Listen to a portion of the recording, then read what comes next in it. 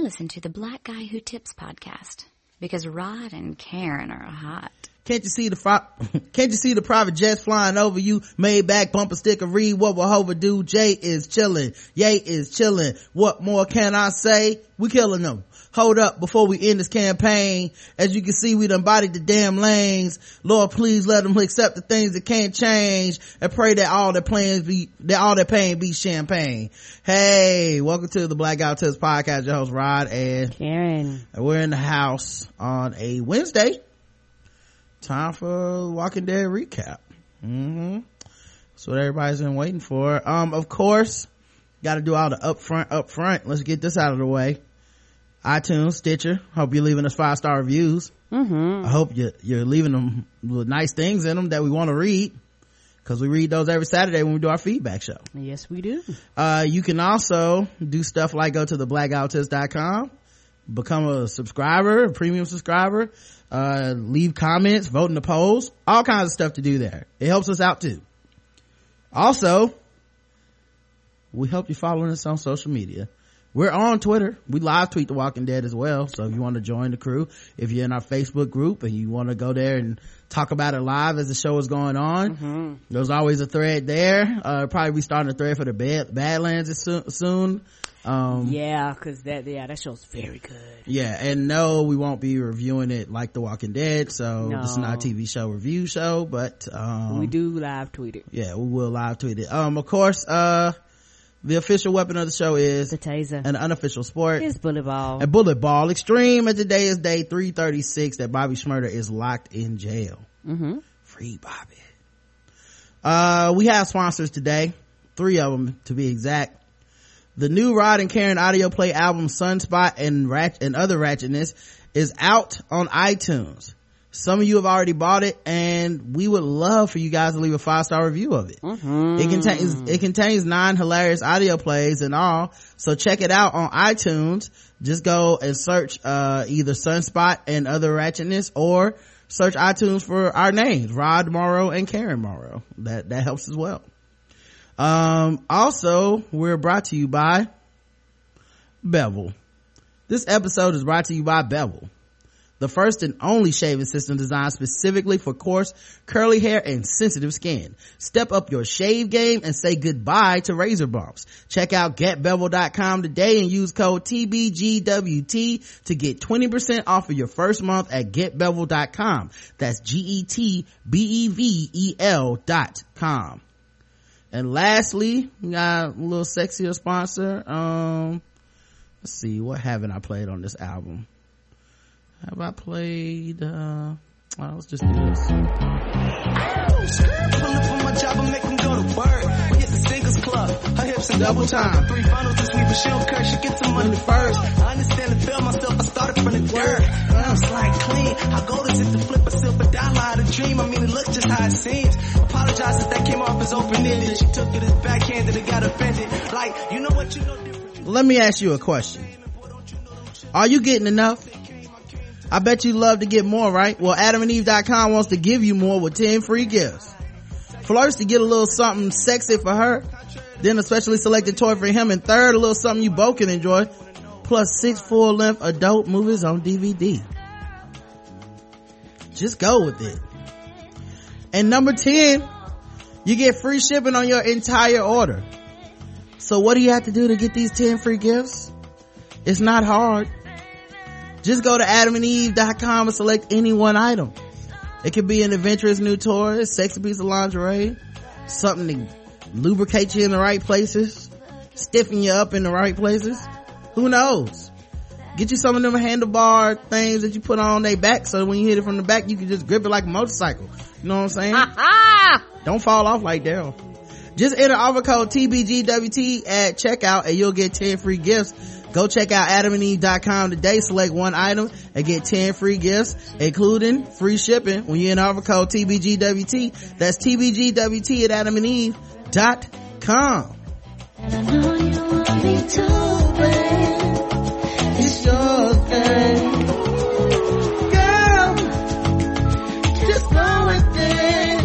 Lose control. Just roll with it. Take your time.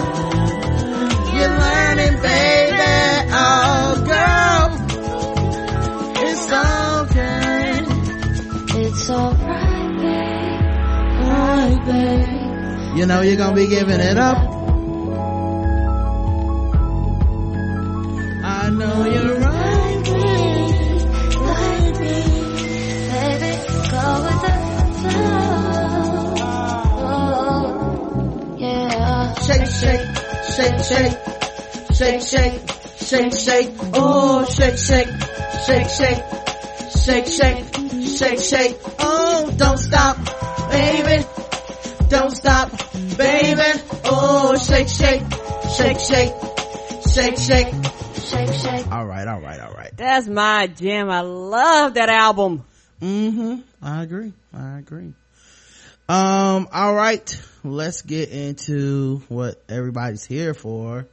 I believe they want to hear us talk about The Walking Dead.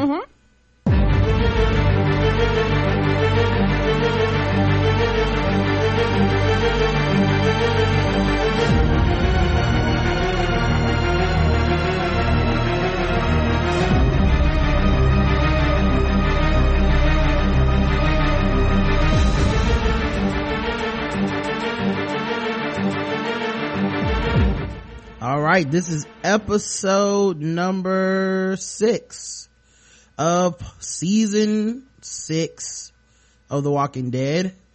2 more before we get to fall break. The name of the episode was Always Accountable. There's no description on Wikipedia, but basically we finally find out what's going on with Daryl, Sasha, and Abraham as they lead the pack of zombies, the herd of walkers, half of them anyway, away from Alexandria. Unbeknownst to them, all this shit is happening down in Alexandria, but this is their plight and their story, and we get to find out what's taking them so long to get back, right?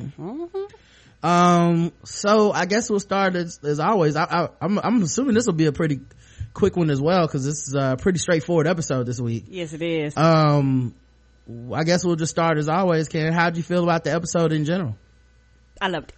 All right, loved it. I liked it as well. I've been wanting to know what the fuck was going on with them right from jump, and you knew they were gonna get their own story at some point. The cast is so big at this point that I kind of like the vignette style of telling some of these stories. Yeah, you have to. It's comic book style, right? And yeah, it does feel just like the comic book, and also it was very intense for me. Like, I really thought people were going to die this week. Like last week's show and the show before that, we've kind of got a respite from thinking people were going to die, because the Morgan show was all a flashback. So obviously we already know what's gonna happen in that story. I mean, you figured that that dude that topped Morgan, Eastman, you figured he would die because he wasn't around in the future, so that wasn't like a huge shock. The episode with Rick and them last week was one of those shows where they really get into the, hey, let's start building up characters and storylines so that when we start killing people off again, it won't just be out of nowhere.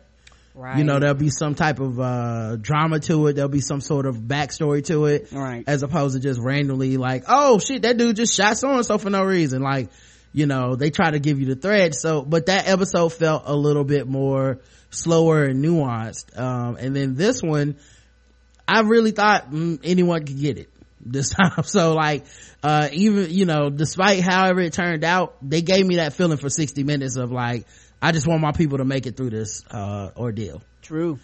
All right. So we'll get into the scene by scene breakdown of everything, because that's how we do here.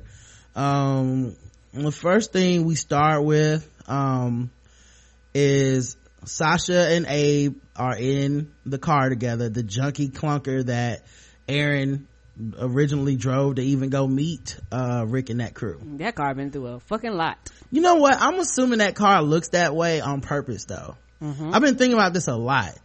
The car must be dependable or they wouldn't take it out. Ain't that the truth? Right. So I think they wanted to look as rusted and terrible as possible, so that when Aaron leaves it on missions, somebody will just be like, oh, that car's obviously fucked up, I'm not even gonna attempt to steal it. Right, versus if it's newer or clean, they go, okay, somebody's had a hold of that vehicle. Yeah, if a motherfucker just hopped out of a fucking 2015 Right. You know, Ultima and shit, yeah, they gonna break in that shit because they know something's in there. But right, cover it up with all the leaves you want to. They're gonna be like, But if you can get the most dependable looking most clunker looking dependable car you can get, then that's probably smart.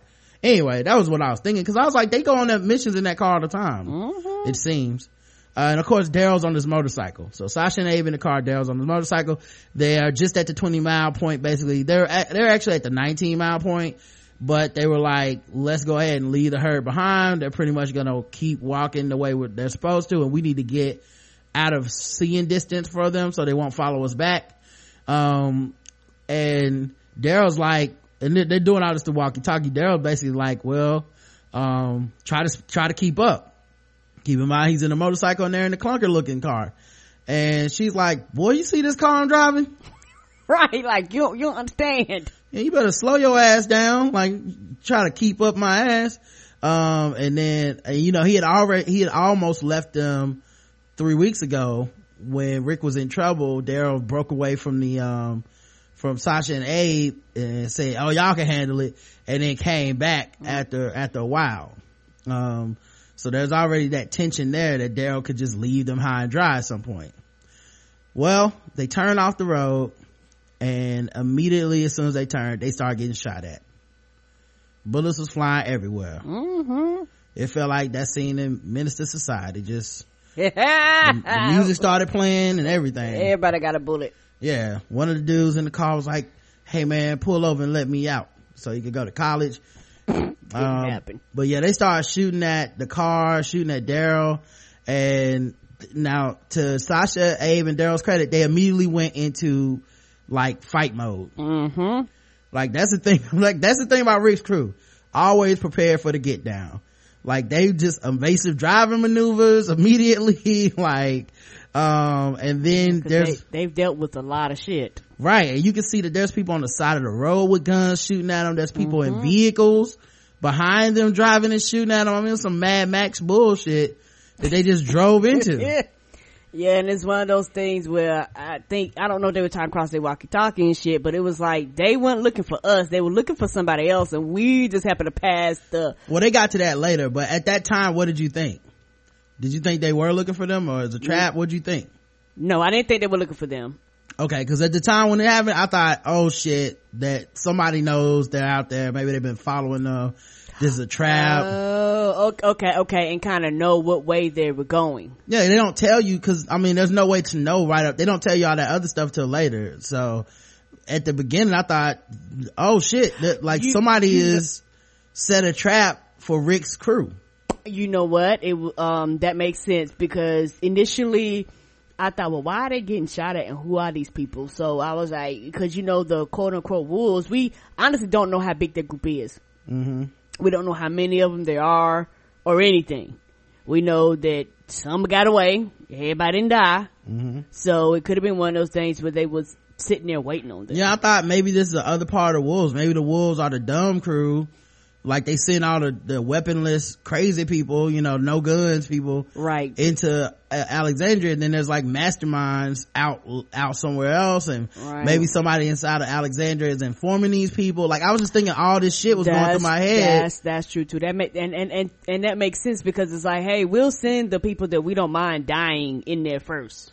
Yeah, which is the huge part of the zombie apocalypse world, is just that there's no way of knowing when random shit pops off what's going on. So anyway, a car chase ensues. Daryl and Sasha and Abe and them, they basically split up. Daryl goes one way, falls on his bike, gets up and gets back on his bike, which is still running, and apparently it wasn't too bad of a fall, but he's clearly injured afterwards. Like he's not riding the same afterwards, but he's still being chased by cars. Yeah, because I don't know nothing about no bike, but I know when you hit the ground, your ass hit the ground. You ain't got no cars, no doors, no glass, so you skidding basically your ass on the cement. And Daryl ain't got no helmet or nothing. So yeah, he hops on the back on his bike and starts driving off. I'm like assuming a champ, off of pure adrenaline at this point. Of course. And then Sasha and those guys, Sasha and Abe, they get their back tire shot out, which I noticed on the replay. They crash into like a thin partition, like a wall, and the car behind them, they have guys with guns in them or whatever, and they see them crash and they stop their car, and before they can even get out, Sasha and Abe are back through the hole in the wall, guns blazing. Yes, and they weren't ready for that. They like some shit out of Call of Duty. They came prepared. They hit that left bumper, right trigger, A, B, C, and was like, I got something for you. Yes, I think they got extra lives. They the Patriots. They powered up. You know what I mean? Like they underinflated them balls and came out and just pow pow pow pow, and they shot the fuck out of that car too. Like, oh yeah, a bunch of solid shots, just fucked up that car real bad. And then Abe pulls out his knife to go see if to stab them or see if those people are shot in the head or whatever. Right. And Sasha grabs him and says, leave it. And he says, just gonna give it a last little polish, and smiles. And she says, what the hell you got to grin about? And he said, we won, darling. And she says, there could be more. And then they hear the sounds of more cars, and he goes, screw it. Because maybe those guys weren't alone, and then they run off. Right. Which, this is kind of leads back to what Abe did when he got out the car and faced those walkers when they were, when some of the walkers got off course. And Sasha was like, yo, you ain't gotta do that. And he was just like, hey man, I'm just doing like you doing. I'm crazy like you crazy. And she was like, yeah, I was crazy, but I've came back to reality and I don't want to die anymore. And when you do that shit like that, you want to die. Right. And Abe was like, oh bitch, you tripping, Right. So, anyway, they don't go check on that car, but then, when you see the car, it's shot to shit. Like if somebody lived through that, then they must have been fucking Suge Knight in the car with Tupac if they lived through that. Clear. Daryl meanwhile has driven off like into the woods and gotten away from his attackers, but he's slowed down. It looks like he's barely hanging onto the handle of the bike. He gets to the woods, it just like stops, pulls the bike up to a stop and just falls off the bike. Like him and the bike both hit the ground for nap. Cause he was in that fucking mud. Yeah, he just laid down like he clearly looked like he was either exhausted or whatever. That fall must have hurt more than it looked. Right. It felt almost like maybe he was supposed to look more injured than he was. True. With the makeup and stuff, cause he didn't look too hurt, but he was obviously hurt. He was laying down on the ground and he was kind of disturbed by the sound of a walker, and he looked to his right and there was a walker in a motorcycle helmet that had been burned to a crisp. There was nothing left of the walker. Burned to the ground. Yeah, except this melted looking helmet and its charred skeleton basically. You know what? Daryl got arthritis and bursitis. That's why we couldn't see it. It was rain. It was gonna rain. Mm-hmm. So yeah, he was you can't see that. So then the credits came on, and Daryl, we come back, Daryl's walking his bike through the woods, which is a pretty arduous task. Like I never thought about this, but a motorcycle is pretty fucking cumbersome when it's not on. Like, what? Well, you're just pushing it yourself through the woods, trying to keep it from falling. Like, yo, that's pretty heavy. This, and he was obviously struggling with it because he's injured as well. Yeah, he's injured and he's pushing that shit through the mud. So it's not like he was on like regular ground. Yeah, and he was kind of lucky to be honest, because someone had basically nuked the fucking forest. Like, there was burned walkers everywhere, just burned to a crisp. Like something exploded. Yes, like it looked like someone had taken napalm or something and just sprayed down the woods of this Virginia place wherever they were at, and there were walkers just charred. All the floor of the woods was dark and black, which makes you wonder, like he's probably lucky that happened, because it would have been harder to push that bike through some actual dense forestation. Yeah. But anyway, so he's there with this cumbersome ass bike, and he sits it down for a second, and then he realizes that he's bleeding, and under his jacket he's bleeding pretty bad.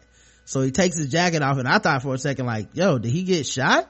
I thought he got shot, and he just didn't realize he got shot. But he takes it off, and he's just bleeding from the road rash, I'm assuming. And he hears a sound, walks towards the sound with his crossbow out. Turns out it's two, and this first he covers his bike up with some leaves, and then he looks and sees that the sound is coming from two white women, and they go, "You found us, okay? Here we are. We earned what we took." And Daryl's like, a man of few words, so he didn't even say anything. And you could see one of the girls' eyes dart to behind Daryl, so he turned around to see what she was looking at, and bam, a dude knocked him the fuck out. Now when you first heard her say, "You found us, here we are, we earned what we took," what did you think she was talking about? I didn't have any idea. It was like, I immediately thought, well, Daryl's not who you think he is. Like, I don't know who you looking for, but, right. but because we know Daryl, we like, you got the wrong person. Although the first, it begs the question, well, who are they running from, right? That's the next, yes. So, now I'm thinking, if you run up on two scared white women in the woods by themselves, run. It's a trap. That's how they catch you in all the movies. Daryl is coming in and out of consciousness as there's like a fire going, and the three people who captured him are sitting down on some logs around a campfire. And I can make out some of the stuff they said. The guy said probably a soldier from the outpost, probably hates him too. And we pick up Patty and we're gone. And Daryl overheard this. Then he woke up to the guy holding the gun and telling him, basically like, look, you coming with us, and we don't want to hear anything else about it. And Daryl goes, I'm not who you think I am. And the guy's like, shut up, I don't want to hear it. Like just flipping out, putting a gun at Daryl, made Daryl get up. Just, like dude's just going extra ham with it. Which, made me wonder, like, who are they scared of? They won't even let the dude talk. Right. So they're walking through the woods. Daryl gets some water. He's tied up at this point. They give Daryl some water so he won't pass out. They tell us the youngest girl, Tina, that's the only one whose name I remember. They tell her, like, hey, you drink some water too. They're like really, looking out for her. And these motherfuckers that kidnapped him are the most talkative kidnappers ever of all time. I mean, damn, dog, keep some shit to yourself. I mean, this supposed to be a man you hate, but because you have assumed so much about him, you just telling him everything. The guy's like, you feel like you gotta kneel? Fine, we don't. Which lets you know that when he says gotta kneel, I'm assuming pledge allegiance to someone or something, right. and those people or that person or whoever, takes care of you or something, because they're like, we don't want to do that. And then they give this plan, and it takes them a while to explain it, but basically they're by some sort of fuel depot. They stole one of the fuel trucks. They opened up the valve so that the fuel would spill out everywhere, drove it into the middle of the woods, lit it up with matches, lit up the trail with matches, ran to a car, and the fucking truck exploded, killing all the walkers in the woods and like burning everything. So that's what he rode up on. So that's what he rode up on.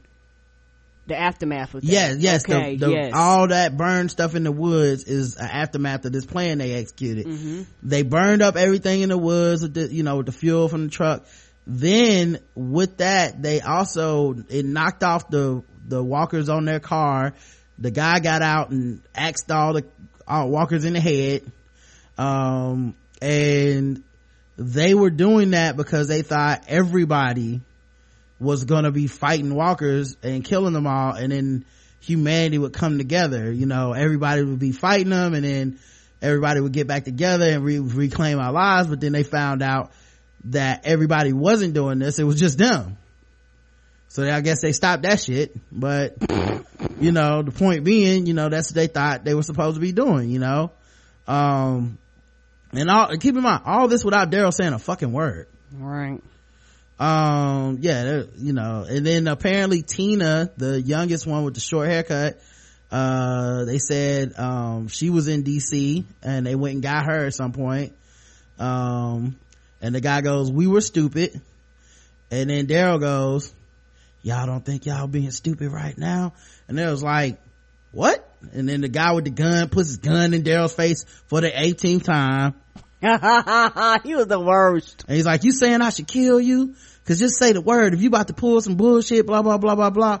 And Daryl's like, look, man, I ain't say shit. And then dude, once again, cutting Daryl off from talking, tells Daryl, shut up and keep walking, and puts a gun to his back and forces him to keep walking. And, you know, and the only thing that you can gather from all this, I'm assuming, is just that they think Daryl's part of some other organization. Right. They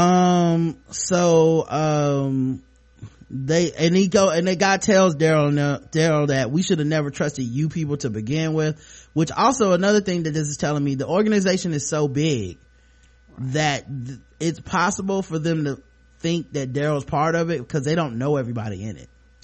Okay. Like it's that many people, because if it was like 10 people, you know who's in it. Right. But if it's like fucking 300 people, it's like you look like one. You know what I mean? You don't know everybody. You probably can't trust everybody. Right. So it's telling you it's a big group, whatever it is. So they get to Patterson Fuel Company, which has a parking lot with a fence and stuff, and there's zombies walking all around and stuff, but they're looking around and they're like, she's not here. Come back. Okay. Yep. Let me refresh. You know, we don't want them to miss any of this good action.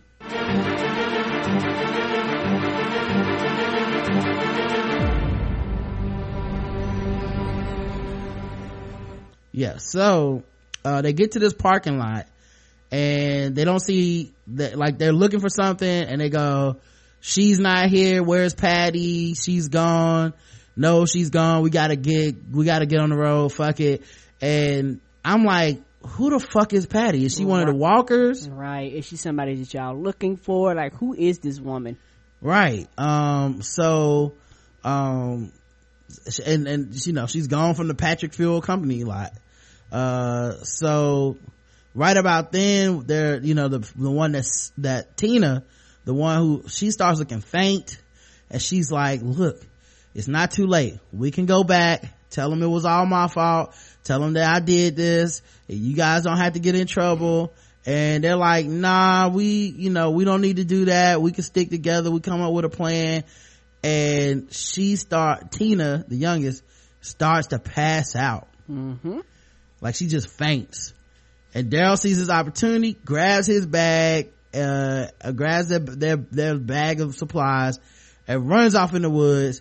And the guy shoots at Daryl several times, doesn't hit him, and Daryl runs, hides behind a tree. Right, because you wouldn't listen to him, you didn't give him a chance to explain himself, so he's like, well, fuck you then. Mm-hmm. And I guess he ran for a while, he's tired as fuck, throws the bag on the ground once he gets to a safe area, tries to take he's trying to take the ropes off, but a zombie starts coming, so he starts trying to get his crossbow out of the bag, and we finally find out the real disadvantage of having a crossbow. Apparently it's hard to get out of bags. Yes it is. Like, he was fumbling around for that crossbow in that bag like when your mom is looking for the last peppermint in church. Everything rattling. All right. I'm like, oh nope, that's my keys. So he gets it out, he does kill the zombie in time, and then he looks back at the bag, and inside the bag the only other item in there is a thermos, and on the thermos is a big ass label that says insulin, keep cold or something like that. So apparently they've been walking around with a thermos of insulin for this girl, and now we know why that little girl passed out. And my first thought was, don't go back, Daryl. Right. Fuck her. They was gonna kidnap you, they put a gun to you, they tricked you to get you to get your attention in the first place. Right, they tied you up. Fuck it, let her die. It ain't got shit to do with you. When we go to commercial, we come back, Sasha and Abe are discussing what happened, and Sasha's putting the pieces together. She's like, there's not enough people for whoever ambushed us to be just sitting out here waiting to ambush folks. There's just not enough traffic out here. Sasha's basically like, they must have been looking for somebody. I don't think they were following us. And Abe's like, they were just looking specifically for somebody to get, and we just rolled up through their ambush, but they weren't looking for us. And then Sasha's like, well, we still gotta wait for Daryl, cause Daryl's gotta still be out there, cause since we got split up. And Abe's like, shit, Daryl probably already back at Alexandria. He already left us once, so why not now, basically. And she said, but he came back. That's very valid. And B, they got split up because motherfuckers was shooting at them. It's not like he rode off just to ride off. Right. Oh, I think I froze real quick. Let me refresh myself, guys. Sorry about that. What's up with you and fruit ass? I don't know. It's been Shit, it switched from me to you. I was normally the one that kept getting kicked out. I know. Maybe your computer kicking me out. I don't know. I guess it is. Anyway, so then she's like, he didn't leave us, like we gotta wait for him. And then he said, well, how are we gonna find him? She said, well, the best way to find a tracker is to stay put and let him find you. And we do know that Daryl is a supreme tracker. They have set that up. He would find a needle in the haystack. Right. So, and I noticed what she did was she made a footprint in the mud on purpose. Right. So she's like thinking already, like, we're gonna make it easy for him to find us. They go to this town, they find like a door to an office. She writes Dixon on it. Right. So that I guess Daryl can recognize his last name, which is Dixon. And they see a zombie walking off in the distance. Abe goes to get his knife and she's like, leave it, and he's like, why, basically? And she's like, don't leave any breadcrumbs for, if people around here notice that, hey, here's a fresh zombie kill. Who the fuck has been there? Right. And they'll start looking and hunting and find them. Right. Now one thing I have noticed in this episode, that's twice that Abe has listened to Sasha. Yes. Now Abe isn't very much a headstrong alpha male type of dude. He don't really take a lot of people's information into consideration, as evidenced by when he had that mission for Eugene. But since he doesn't have that mission with Eugene and shit anymore, do we really know what the fuck Abe's up to? Right. He lost his purpose. Right. Like, so he's been acting out ever since then, with the drinking, with the taking the needless chances, killing all the zombies and shit. So Sasha's like, don't do that. And she seemed more annoyed with Abe than anything, like, damn, this nigga pressed. But yeah, like, we've been through this too many times. Like, you're doing shit that you know better. Right. Which is funny though, because to me, Sasha's coming off like when a person just gets saved and then they start judging everybody else. Yeah, cause like, you were the wild one, nigga. Last year you were risking everybody's life chasing down zombies in the heat and exhaustion when y'all had no supplies, like laying on top of them and shit. Yeah, like, you went completely fucking nuts for a long time. Yes, you did, sweetie. And now here you are looking at Abe like, damn, nigga, what's wrong with you? Like, he don't know you found Jesus last night. You judging him for having his club clothes on in church, nigga. You was at the club last night too. Yes, you were.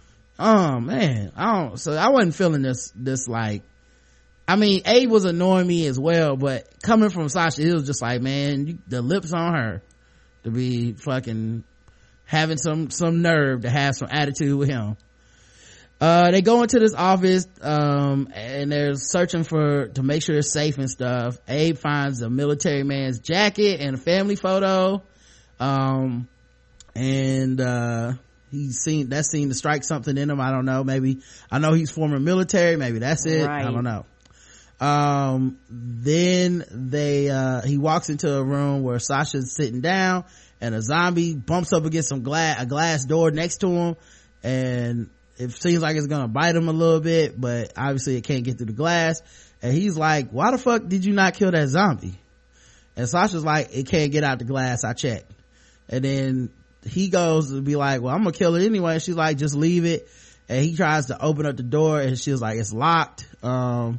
Basically saying like, yo, we don't have to break in there to kill that zombie, so why even bother? Right, it's a waste of time and energy. Right.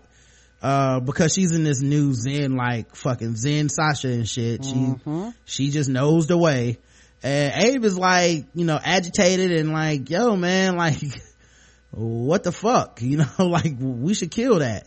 So she basically says, oh, and I noticed on the sign in the room it said, proud to have provided value. I pray for the world. Keep going. Stay cheerful. The bites kill. So I'm assuming that dude got bitten or something and locked himself in there. Apparently so. Anyway, I was like, basically his last will and testament. So then Sasha's like, look, you can either sleep or you can be the first one on watch. Your choice. And he says, I'm actually go on watch straight through the night. And I might do some shopping as well. I'm chilling. And so she tries to go to sleep. He goes looking around for supplies and stuff and comes right back, and she's still awake, and he says, can't sleep. And she gets up, and like I said, it just felt like he was getting on her nerves the whole episode. And she's like, what does it look like? And he said, I just wanted to know if it was a choice. Like, are you choosing to stay awake, or can you not go to sleep? And then he said, this our new home. And he points to the zombie, says, shall we give him a name? And then, like a pet. Right. And now Sasha's kind of like, man, you got a lot of fucking attitude. Nobody asked you to get in that car. Valid. I said I had this. You said you wanted to go.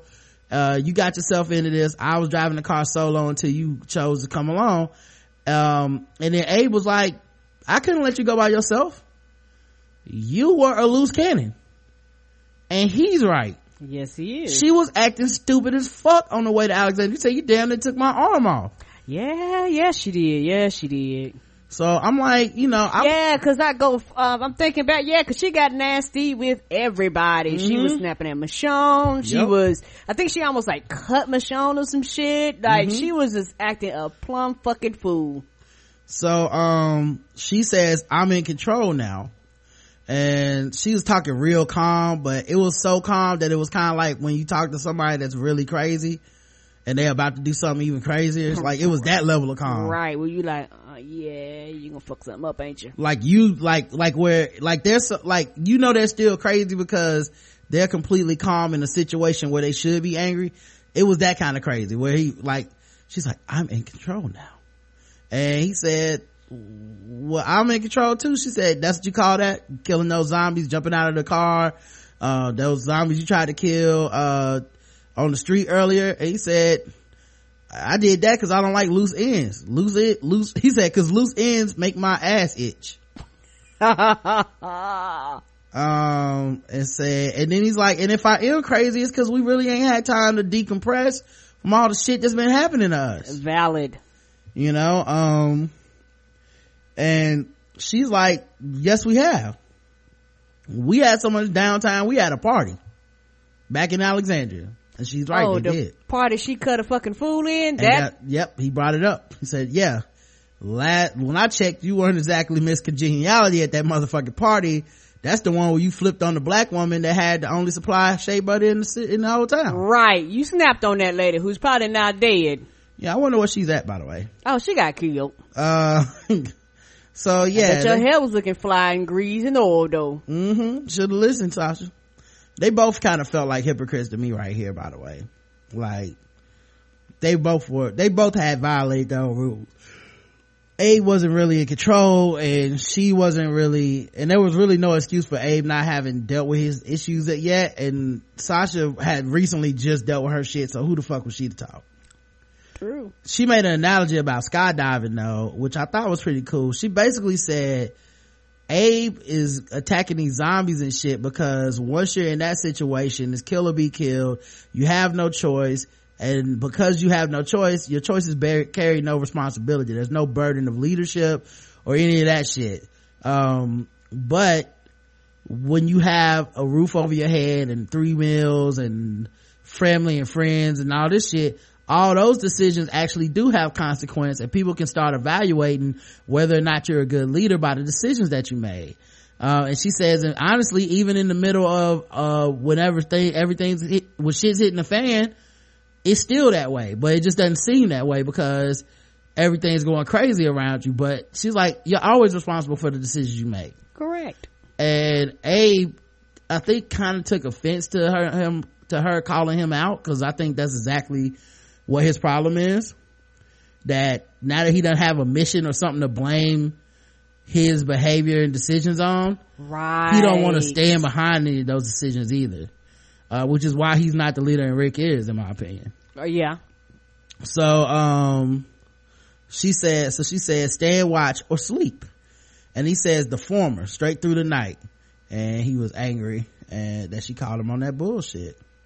And I thought, man, this is it's a pretty intense fight. You know what I mean? Like, they didn't hit each other or nothing, but they clearly were getting on each other's last fucking nerve. And a long car trip will do that to you. Yes, it will. You will find out if you really love someone, or if you really can put up with them by sitting in their car with them for a very, very, very long, extensive amount of time, because a lot of friendships and relationships have been destroyed from people spending extensive periods of time in a vehicle together. Yep. So Daryl, being too good of a person, brings the goddamn insulin back to these hillbillies. Oh yeah, I know he would. Yeah, he got a good heart. I knew he was gonna do that. And he rolls up on him, tells dude to put the gun down because he's got the crossbow already on him, and he's basically like, what y'all got on you? And they're like, you gonna rob us, man? And he's like, look, I'm trying to give you this insulin back, but I need something from you too. And he didn't even want it to anything that he could use necessarily. He just wanted something so that he could say he got something in return, because he was trying to like morally equate this out, like that he was doing something so fucking nice that was so goddamn stupid. But I guess he figured if he got something for it, he wouldn't feel so bad. So he basically got a wooden carving that the guy been whittling. He got that from him. He's basically like, all right, I'll take this. He's the principal of the thing. And he gave him the insulin for the girl. He was about to leave, and they heard a bunch of trees snapping, and a truck was driving through the woods towards them. And the guy got out the truck. You could not see his face, just his body from the leg, face, like from the chest down. And his name apparently was Wade. And he said, let's end this. And the girl that's with the oldest girl of the group goes, it's ours, we earned what we took. And I'm like, damn, do you start every conversation with that? Right. That's what you told Daryl, that's what you told these people. But I think she's telling it to the right people this time. Yeah. And it's probably a good thing that Sasha and Abraham left, because I bet you that crew that rolled up on there was that same crew that's gonna roll up on that other location. Yeah, there's a lot of people. Yeah, I mean, it was like vehicles. So he says, you're gonna return what you took, you're gonna pay for the gas it took to come out here, and the time these men took out. And the guy goes, then the girl goes, your rules are batshit. And then the guy goes, we're not going back, Wade, we're done kneeling. And then Wade goes, don't change the subject, asshole. And Daryl is hiding kind of behind all this, looking at it, but it seemed to me that Daryl could have easily gotten away on his own at this point. Yes, if he opted to, he really could have, because he was at a advantage point, because where he was looking around, and he could see them basically getting surrounded, or what side, because like we said before, he is a hunter, so he pays attention to surroundings and what's around him and shit like that. So it was just one of those things where they were going to close in and find them. Yeah, so Daryl sees what's going on, and he sees that there's like backup around this guy, and that there's nowhere for these people to run. So Daryl runs out of his hiding spot over to the three hillbillies, and he's like, run this way, not, because they were running right to the bad guys, by the way. Right. And he said, run this way, not that way. They go hide behind like a little area of brush, and there's some people, the people are tracking them, looking for them and yelling out stuff. Daryl sees a zombie that is stuck to a rock, and he draws attention of one of the men who are out there looking for them, and the guy, not paying attention, walks right back past the zombie on the rock and gets bit by a zombie that can't even fucking move because it's stuck at a rock, which I like to call pulling in Alexandria. Yeah, it was, yeah, he did, but the thing is, it was like, it was stuck to the rock, it couldn't move, but it's one of those things where he probably just walking, and like I said, you're in the fucking forest, zombies around, but yeah, that was really dumb, but that zombie, got a piece of him. And the little diabetes girl needed help everywhere. She was like getting an insulin shot while they in the woods during this chase. Like, I don't even know how diabetes works, but apparently you just take an insulin shot and it's like spinach for Popeye. I don't know, but it depends on how severe it is. Yeah, she like every time she gets a little winded, she needs some diabetes shots. So she's laying there, and the guy gets bit on the arm, and he's like, I got bit, Wade, I got bit. And so Wade comes over, the guy lays his arm down on the rock, and Wade cuts his arm off. Cuts the bottom part of his arm off. He was like, do it. And then they say basically like, all right, look guys, we're gonna go back, this has cost us too much, and plus the big guy only likes ass that's willing. So apparently they do have a leader. They were there to get those girls for him at some point. And I guess he has sex with the women, but he also he doesn't rape the women, quote unquote. He wants women that want to sleep with him. So maybe that's what he wanted out of those two women that were with the guy. Either way, it was costing too much money and manpower, so they were like, let's get the fuck out of here. Yeah. Oh, when I thought he said that, I thought he meant people that were willing to go out on missions. Ass that's willing. Oh, ass that's willing. Oh. Yeah, he only wants ass that's willing is what he said. So yeah, I watched that on the closed caption. Okay, because I thought he meant like the dudes that he like, I had to chop this dude arm off, like, he come back with your arm chopped off, you gonna scare folks. Nah. But no, once you said that, it made more sense. So yeah, he says, so finally the guy who's in the hillbilly group turns around and says, I thought you were with them. We knocked you over the head, tie you up, threatened you to kill you. Why the hell did you come back? And he says, Daryl goes, well, maybe I'm stupid too. Yes, you are, sir. I'm like, ain't no maybe about it, homie. Ain't no maybe about it. This was dumb as fuck. Needless risk. Right. Yada yada yada. Back with Abe and Sasha. Abe gets a rocket launcher by climbing on like this really perilous looking fence where Walker is a military dressed Walker with a grenade launcher on his back, a RPG launcher, a rocket propelled grenade launcher, is like sitting like impaled on this fence, hanging over a ledge with this RPG on his back. And Abe wants that RPG. He looks in the truck, he sees there's other rockets in there. He sees that there's cigars in there, and he goes up to try to like get the pack off of the Walker to get the RPG thing, but he can't without almost getting bitten. And he tries, and he's getting frustrated, and he's almost getting bitten over and over, and then he finally just yells in the Walker's face like, ah, like that, and he gives up. And he goes back and he smokes a cigar, and then the fucking Walker shakes itself loose and falls off of the damn platform, leaving the RPG behind for Abe to take. I thought he was we're gonna fall with that on him, and it was gonna explode. Yeah, that would have been hilarious. Right, and then Sasha was like, nigga, didn't I tell you? Quit fucking being dumb. Yeah, and now he had set his gun down too before he went over there. I thought maybe someone's gonna come up behind him, grab his gun. I don't know. Either way, that's true too. Yeah. And back to the scene before with Daryl and them, the way he cut his arms and things off. The reason why I said I thought what he said about willing people was because that looked like that's some shit they do all the time. Like if people get bit, they just chop shit off and keep it going. Well, the thing is, he told him to walk it off. Even right. The thing that scene lets you know is that this group is experienced. They even know that they even know that you can cut someone's where they got bit. You can cut their appendage off, and if you get to it in time, they'll live.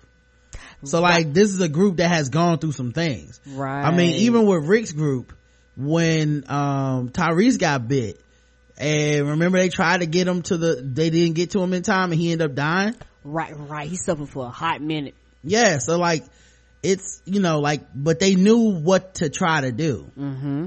Anyway, so Abe gets the rocket launcher, comes back to the office with the rocket launcher, because it was basically like a sign that Sasha was right. Get to that Zen like state. You don't need to be pressed about everything, and shit'll work out. And he got that. You'll be more peaceful, because I think, excuse me, some of that may have been that PTSD was tripping in on him too. Mm-hmm.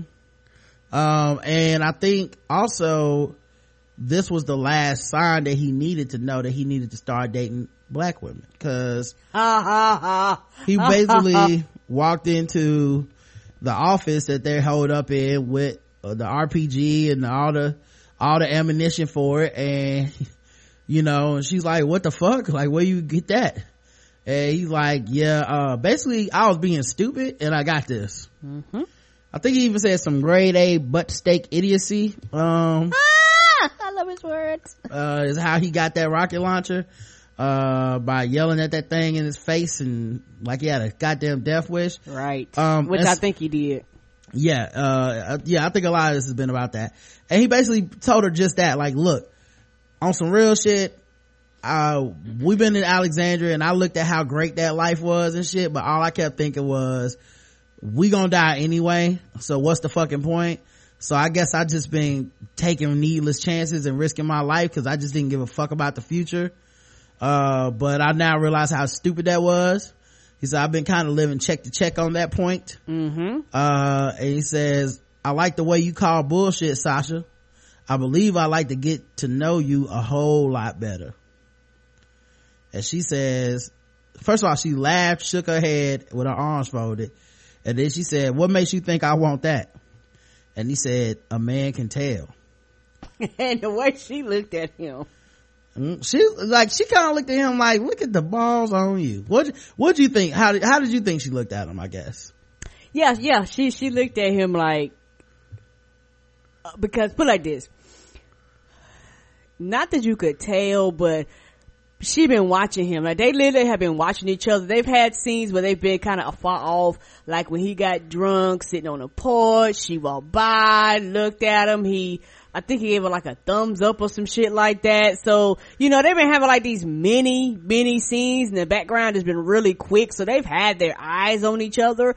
And I think he has just noticed how she looks at him, because it's one of those things where he's like, you're not looking at me as an equal, but you're not looking at me in a I guess non-friendly way. You know what I'm saying? You know how you go and we're just friends, platonic, right? So it's one of those things where he's like, she looking at me a tidbit harder, than that, because if he was, I guess. See, I never picked up on any of that. If you would have told me, like, I was genuinely surprised that he would try to holler at her, and genuinely surprised that she didn't just shoot him down right away. Oh, now I was surprised he hollered at her. Don't get me wrong, mm-hmm. But like I said, I've been paying attention to like the scenes that they've been. I've been paying attention too, playing in the background. But I guess I've been paying attention too, and I guess in hindsight, you can kind of see where they tried to start the seeds. But mm-hmm. I feel like this is a surprise. Like, yeah, it very much surprised me. Even knowing those scenes, I'm still kind of like, I didn't think it would take that leap. Right, and he did it just like, girl, I know. Yeah, and it's about time that somebody else realized how fine Sasha was since Bob. I know. You know, since they had that barbecue. Right. And the thing is, Abe don't know Sasha, you know, as well, because Abe and them showed up later. Right. Right. That's right. But, like, I don't even know if Abe got to know Bob like that. Nope. So, and then the other thing is, and Sasha makes a great point and brings it up. She says, well, you got some stuff to take care of. Meaning, nigga, ain't you dating Rosita? Mm-hmm. At least she think y'all dating. Right. You fucking her got Eugene watching, so come on. Right. Now, I would assume that you're not taking it too serious. Anybody that you let Eugene watch you fuck can't be a serious lover. No, they can't. You know what I mean? Like, if you see Eugene watching and you go, fuck it, let him watch, then that person doesn't mean that much to you. So yeah, but I'm like, Rosita's fine ass about to get some bad news in Alexandria too.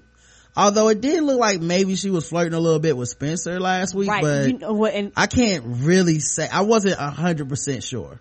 And I think for me, the thing about Rosita and Abe, I think their relationship, they got together because it was like, hey, it's just us. I don't really think that they started fucking because they really, maybe I might be wrong, like liked each other and shit like that, cause I still think that Abe is dealing with you know, all the PTSD, the loss of his wife, the loss of his child, like that shit truly affects him. And I think that it was one of those things where it was like, hey, it's pussy here. Yeah, I think maybe she liked him and he protected her, but it never felt like they were in love. Nope. Like there were a few gentle moments between them, but not very many.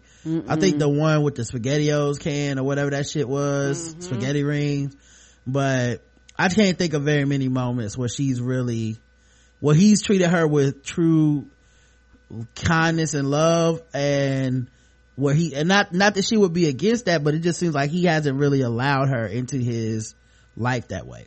True. Yeah, I think this might be almost like a one-sided relationship. But Sasha was smiling, so we'll see. Basically, the last scene with Daryl and the hillbillies, they are walking through the woods and they're explaining to him how this place they were at works, where people give up everything as long as they get safety. And yes, Karen, we skipped over a scene, didn't we? What scene? Then where the girl died. No, this is when it happens. Karen, how many weeks ago? you just don't trust me to do my job. I do my best. I watched the show twice. I live tweeted twice. I keep the notes fresh so that when we do this, nothing gets skipped over. We just like, spoil it. Let's just spoil it for the people. All the people that listen to us that don't watch the show, spoiler. Somebody about to my die. bad. No, that's all right. You've been doing it all show. So apparently they're walking through the woods, the hillbillies and Daryl, and they roll up on some zombies, but this is as they're explaining how whatever thing they thought Daryl was a part of, right, how that crew works. And basically they trade their safety for the promise of safety for everything. Like, someone keeps them safe, whoever the person is in charge keeps them safe, and then anything else, like everything else, is up for grabs. We already seen that sex is obviously one of those things. If those men were out there patrolling, then I'm assuming those men also, their services cost something. So Daryl basically goes, hey, nobody's safe anymore. You can't promise people that anyhow. And the guy says, you can promise the people that want to hear it. Which is a good point. It's valid, and that's the people in Alexandria. Yeah, exactly. They just want to be told they can be safe, and they would give up anything. I could definitely see that happening to the people in Alexandria. And then Tina the diabetic sees two corpses, two zombies, basically encased in what looks like glass and plastic or something. What I think happened is there was a greenhouse, and these people were inside that greenhouse when the truck that they blew up exploded, It killed them and encased them in melting glass, which gave us some of the coolest walkers. Like, they look like they look like when you buy a toy and it's in the plastic. They did. So they like G.I. Joes in the plastic, right, laying on the ground, encased like the collector's edition. Where they're like, don't open the plastic, it loses value. Right. So they were laying there, and Tina is like, Carla and Deli, and the older girl was like, yeah, we raised them when they were kids, we used to watch them, I had no idea they were out here, we heard they had ran away, and they, basically we killed them. And then the guy who's in the hillbillies, he's like, I did this. And then the older girl's like, no, we did this. And then Tina goes over to put some flowers on, I guess, next to the zombie looking like the encased glass people. And she forgot it was a zombie apocalypse. They are zombies. Yes. So they break the glass, she gets up to run away, falls down, and they both start eating her sweet diabetic blood. Oh, the sugars. Oh, that sweet sugar. And they were both eating on the side of her neck, and one of the zombies was like, this got some insulin in it. And then Daryl kills both of the zombies. Is this sugar free? Daryl kills both of the zombies. The older girl comes over and she's like, I'm so sorry, baby, we had to try. And now they've lost their friend. They go dig a grave for her. Daryl starts asking them the questions that Rick asked everybody before they can join the crew. How many people have you killed? How many zombies have you killed? Come to find out, the guy hasn't killed any humans. He has killed some zombies. He hasn't killed any humans because once you do that, he says there's no going back. Daryl's like, look, I know a place where it's like it used to be. I could take y'all there if y'all want to come. And the guy's like, I think he looks over at the older girl who's still sobbing that Tina's dead, and he's like, yeah, we do want to come. And Daryl has gone into recruiting mode out of pity, I'm assuming, because it's not like these motherfuckers are particularly crafty. I mean, other than the gas tank explosion, I mean, they really have not proven to be very skilled. And so Daryl's like, well, then follow me and we'll meet up with my people. And it's like, how do you know your people still alive? He's like, trust me, they're alive. It was like, well, how you know they ain't just leave you? He's like, they didn't leave. And then basically the couple share a look, and the guy pulls out the gun that Daryl gave him back when Wade was after them, and they jack Daryl, jack him for his motorcycle and his crossbow. And I was like, and his walkie-talkie. I was like, that's gonna be a mistake. Yeah, Daryl said, I guess I'm stupid too, cause his dumbass got played by these fucking yokes.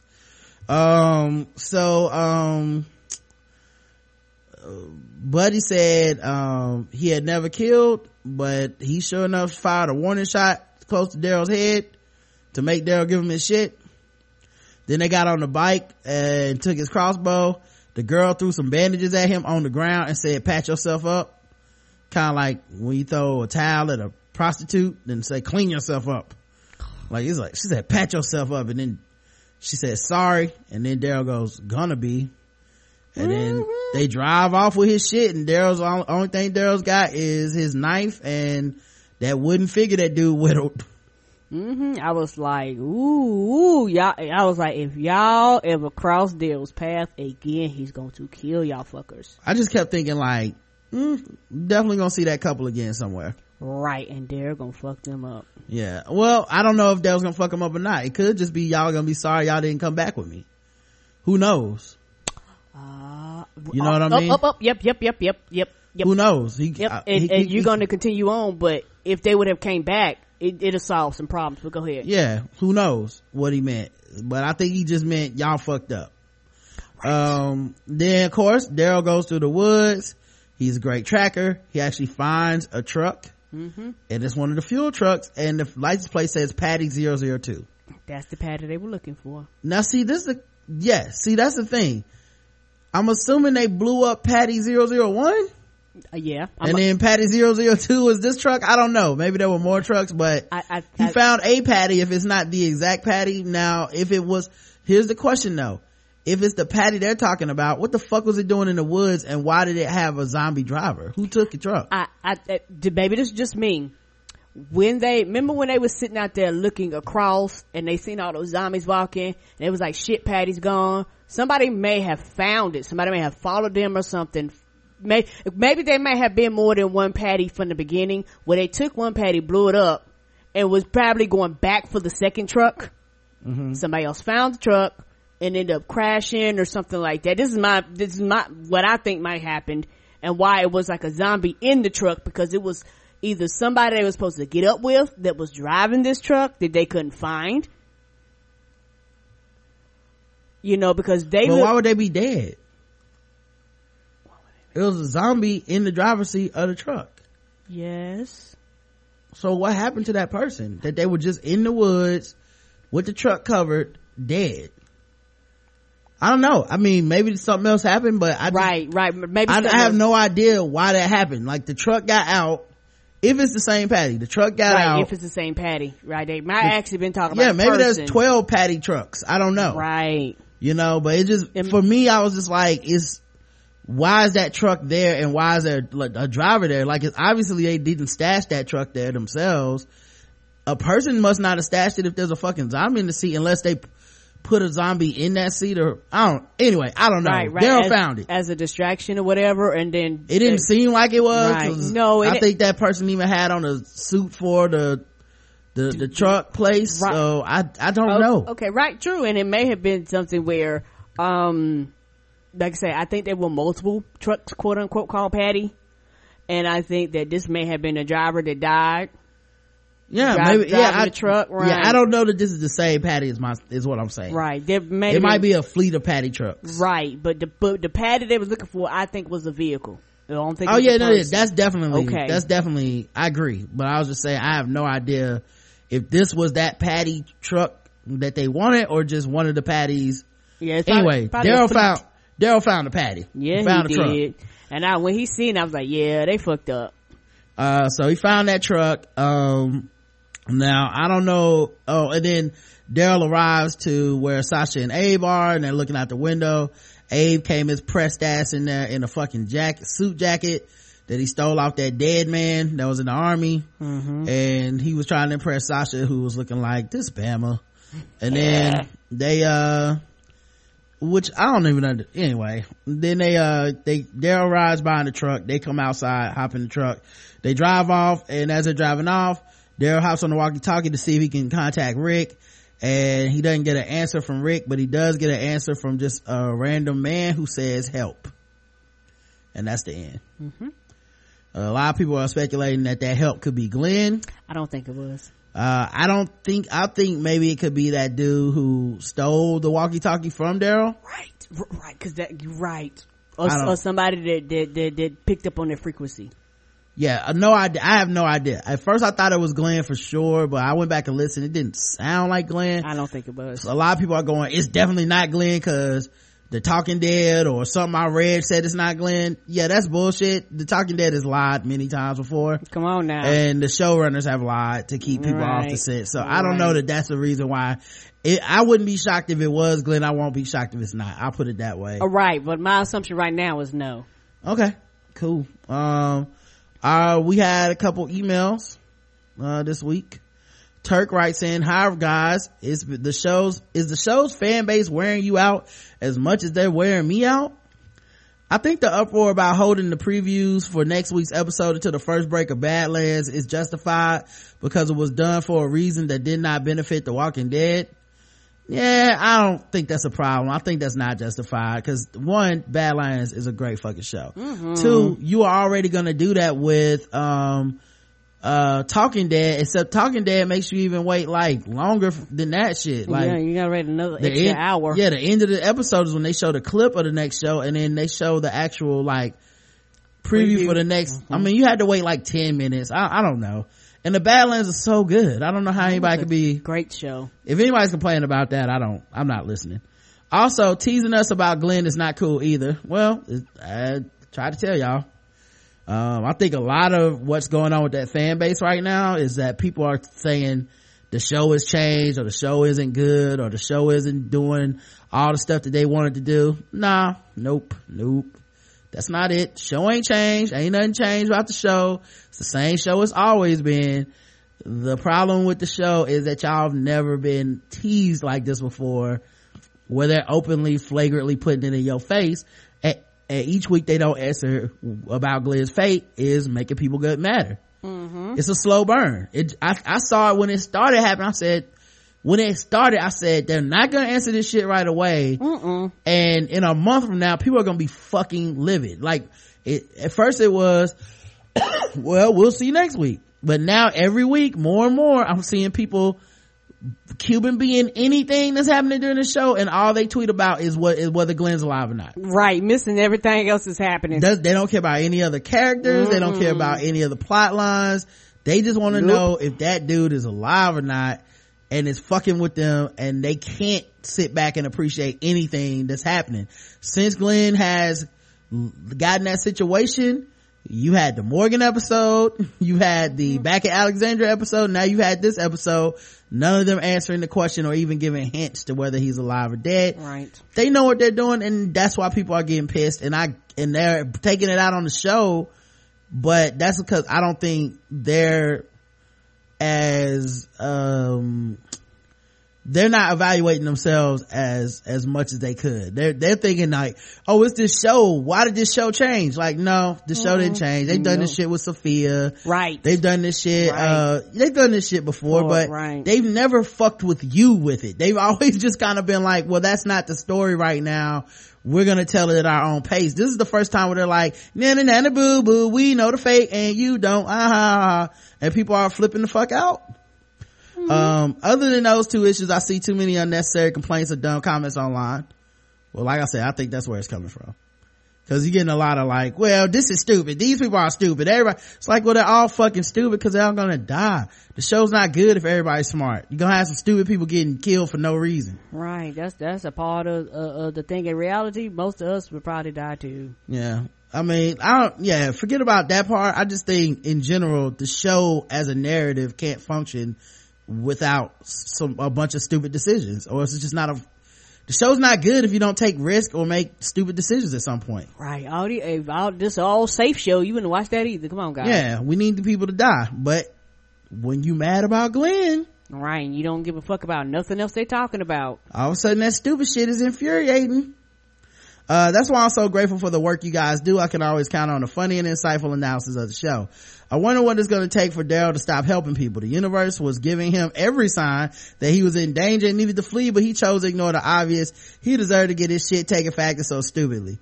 Yeah, man, if they would have killed Daryl this episode, look, I couldn't have said he didn't have it coming. I'm glad he's alive because I like that character, but let's be honest, motherfucker should have died this week. He took some chances for no reason at all. Sasha might need to tell him about himself since he won't listen to Rick. Well, now that he ain't got no bike and no crossbow, maybe his ass will fucking be listening. I know. Is it gonna Sasha fix my life? Yeah, now that he ain't got no bike and no crossbow, he gonna come back and Rick gonna just be like, told you. All right. Then none of that Daryl type of shit, he'd fuck around and make his own crossbow. Yeah, okay. I don't know how hard that is to do or not. Look, this nigga need his crossbow back. I don't know how he gonna get a new one. Oh, he gonna cross them again and get that crossbow back. Speaking of Sasha, I respect Abraham for coming at her correctly. He said he liked her personality, which I appreciate because I feel like Sasha is the show's most underappreciated character.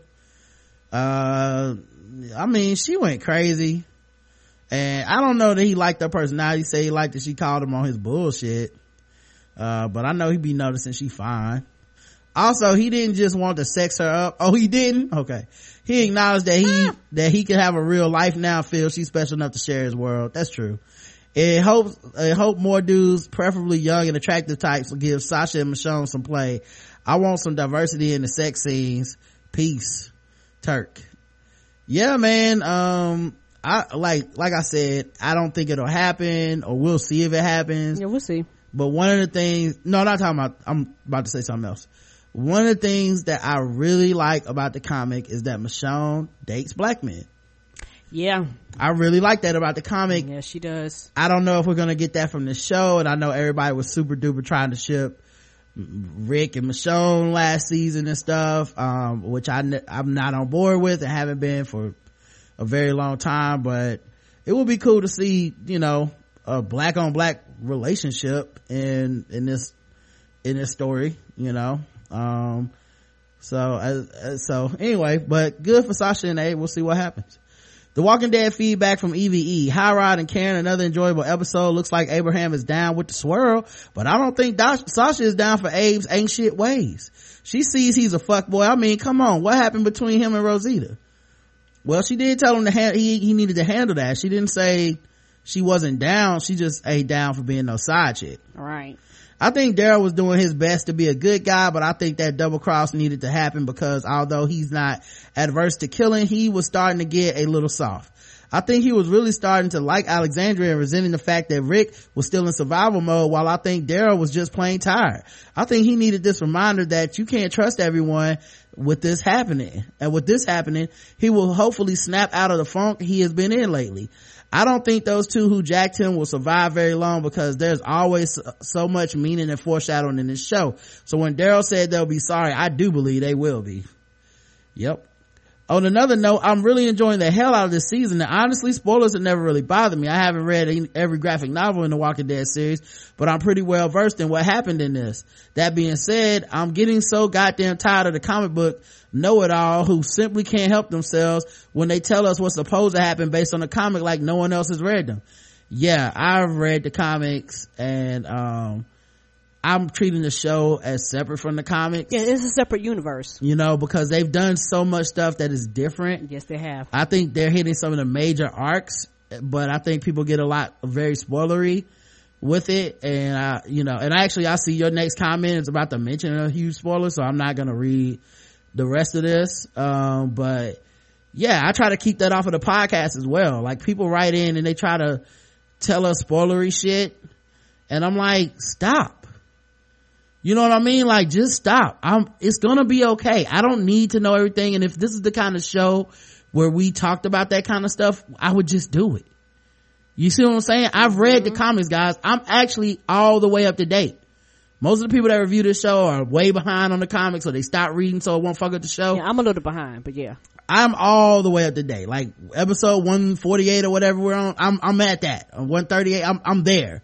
So, I do know what's gonna happen in the comics, but I treat them separately because all that shit doesn't always happen. No, it doesn't. A lot of names and characters change. Yes. I've mentioned this before, but Andrea is alive in the book. So when people start writing these spoilers about who's gonna get killed by who and who's gonna pop up where, and they don't know what the fuck they talking about. Mm-mm. Even if you had the casting news, you don't necessarily know what's gonna happen. That character might show up and then kill somebody else. You never know. You just don't know. Characters aren't the same people anymore. The show is strayed from many of the major plot points in the comics. If it stayed true to the graphic novels, there would be a handful of characters who would still be alive on the show, not to mention the characters who aren't even in the comic. Right. There's a lot of them. So please, for the love of Black Jesus, can we all just agree that whatever happens is going to be fun to watch? Because despite the way writers are handling this Glenn situation, they usually come through with compelling storylines. EVE. We'll see, man.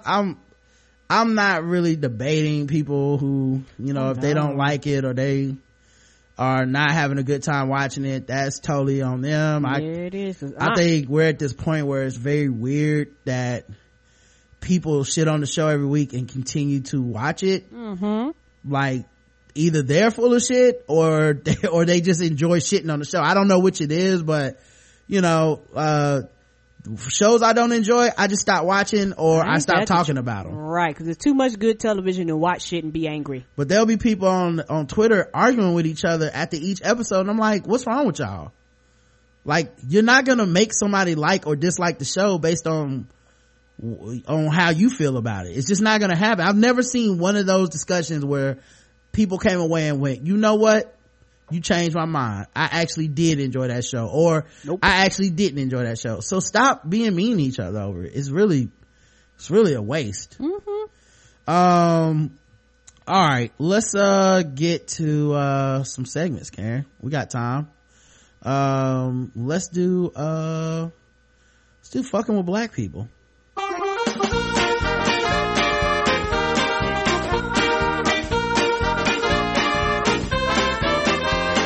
just fucking with those black people. We're just fucking with those blacks.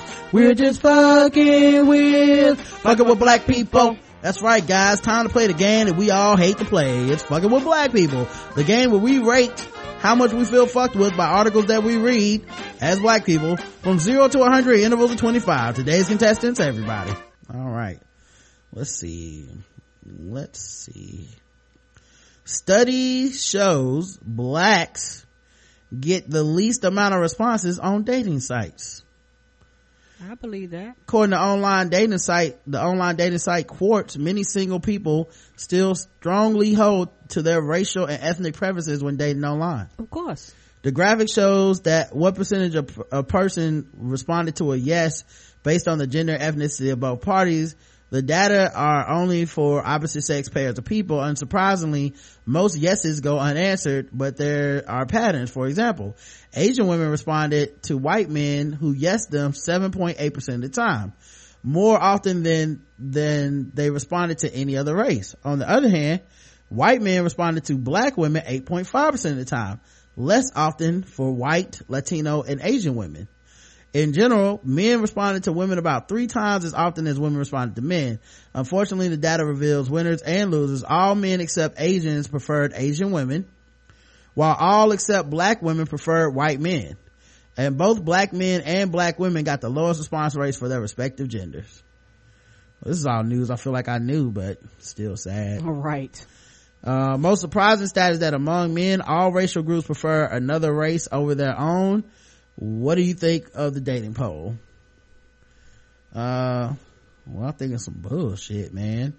I mean, this is literally fucking black people, you know?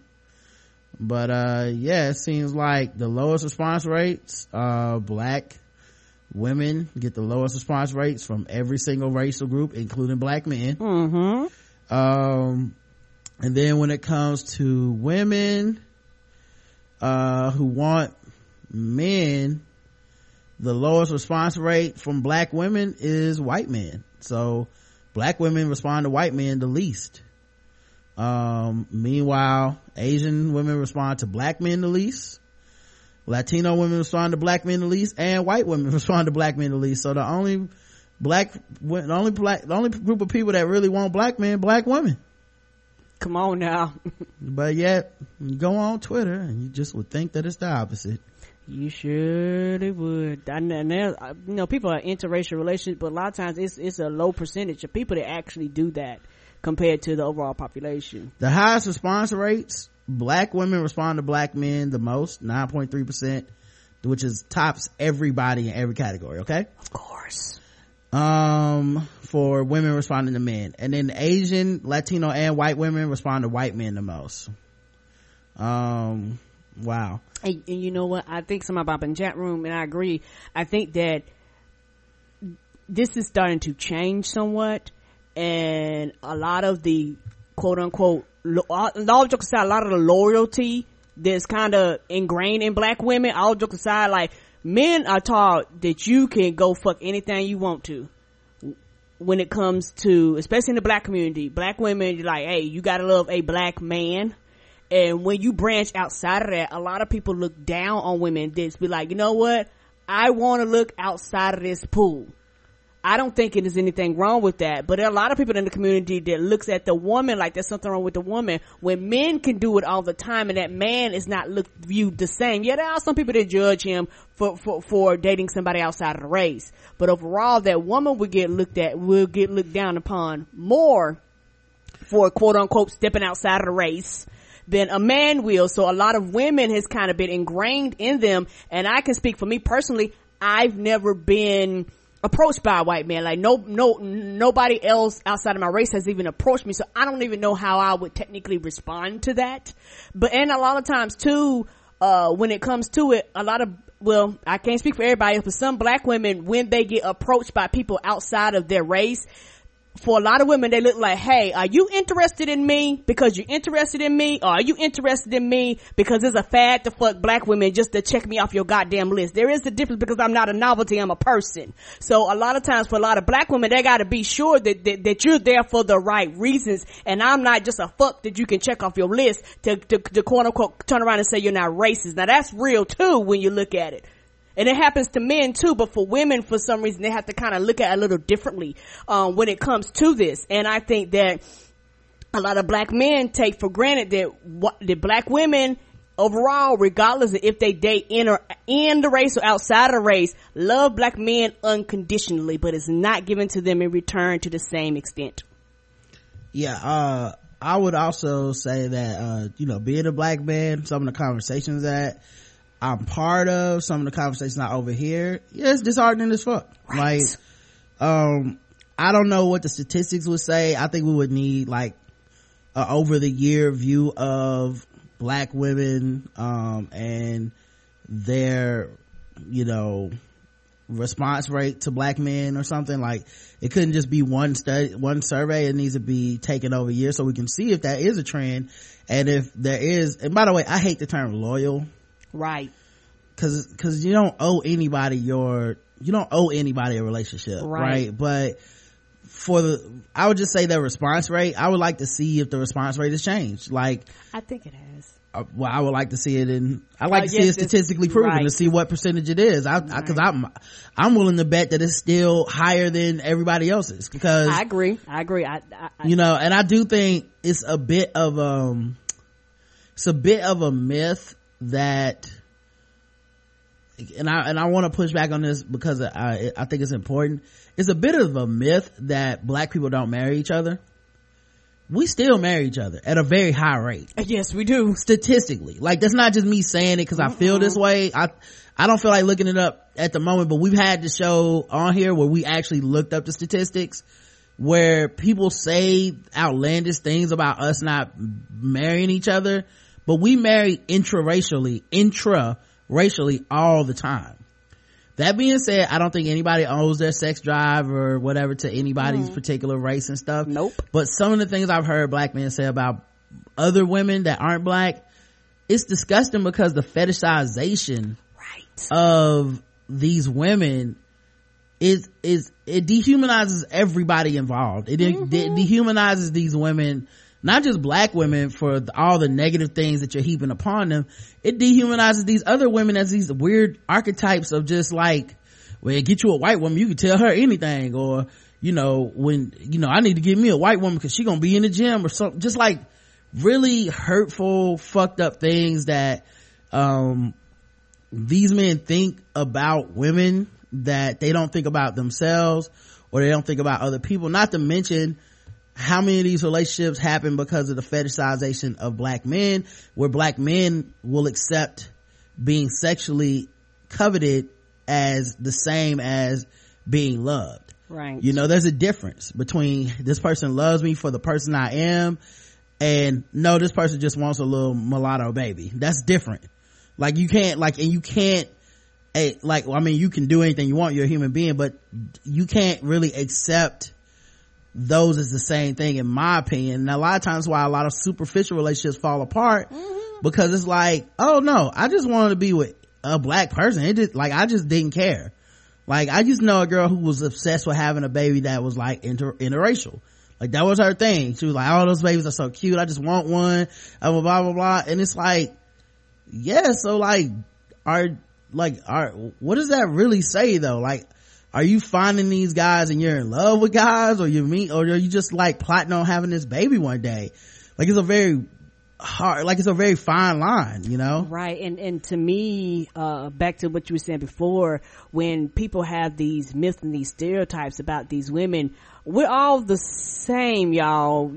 Black women get an attitude, quote unquote, white women get an attitude, Asian women. I don't know why people think that one genre of a group of women is quote unquote better than another, when at the end of the day, the same problems that you run into with the black woman, you're gonna run into with a white woman. You're gonna run into some problems across the board, because we're human beings. Well, you might run into some different problems. You might. That's true. I mean, because there's certain experiences that I think black people would like to opt out of sometimes.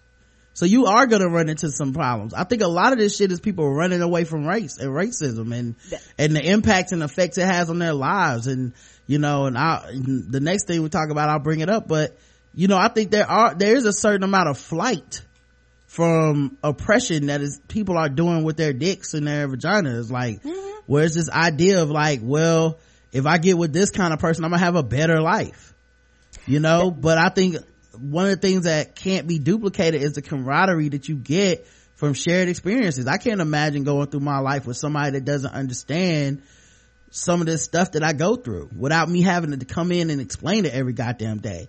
Now, some people choose to spend their life however they want to, but I think the fetishization of any racial shit in dating is always kind of a negative. Like, is, you know what I mean? Like, cause everybody's a person and an individual, but when you just throw out this like, well, white guys are this, well, black girls are this, well, black guys are that, well, white girls are this, well, Asian women do that. It's just such a like regressive mind state. And it's, you know, just the discussion in general on a serious level is always disheartening. If you're joking about stereotype or something, I mean, you know, whatever, I don't care about that. But I've had too many conversations where guys seriously will say something and you're just like, I can't believe that just came out of your mouth. That's so fucked up.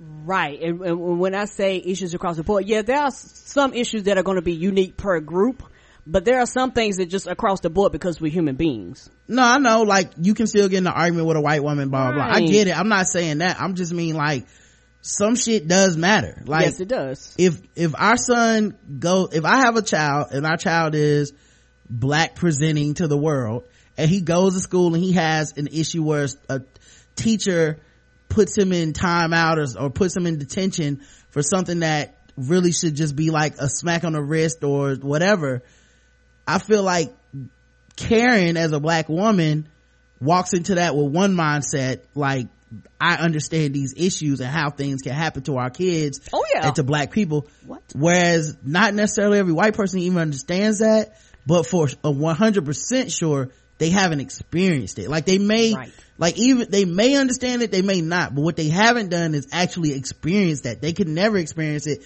They can never relate to the anger, to the humiliation, to the frustration on that level because it just is not something that's in their purview. It doesn't mean you can't have a relationship with that person. It just means you need a really open-minded person that's willing to talk about and understand those things. And the kind of person that you would get like that is not a person that you just sit around going, well, white women do this. Like, that's not the kind of person that, like, that doesn't mean they're a good person. You have to find a good person to spend your life with more than a good race. Right. And also it's one of those things, especially when it comes to interracial relationships. When you get into an interracial relationship, you have to take that person and their community. And that's something people have a tendency to forget. You want to take that person, and a lot of people want to strip the community away from them, but you cannot do that. If you love that person, you have to love everything about them as a whole person. So if you marry somebody if you're white and you get in a relationship with somebody that's black, you're gonna have to deal with racism. You're gonna have to deal with the biases that come up in their life and their frustration and shit like that. And a lot of times, depending on the person, the relationships don't last because that person talks about the injustices in their lives and you don't understand. And not only do you not understand, you don't want to understand, which is another problem, because it's one of those things where you have to have empathy and sympathy when you get into relationships, period. But especially when you get in relationships where you're not the same race, you have to understand the culture too. Yeah, I remember I was listening to a podcast and this person was talking about me, right? And they were like, and they just said in passing, like, well, I know Rod will be mad, I got a white wife, and I was like, one, I don't know you, nigga. Number two, it was this like idea of that because I have a black wife and I love black women, that I somehow hate interracial relationships or hate white people or hate white women or hate whatever. Like, it's that kind of ignorance. You know what I'm saying? Like, where it's like, where is this coming from? Like, the fetishization part of it is whack to me.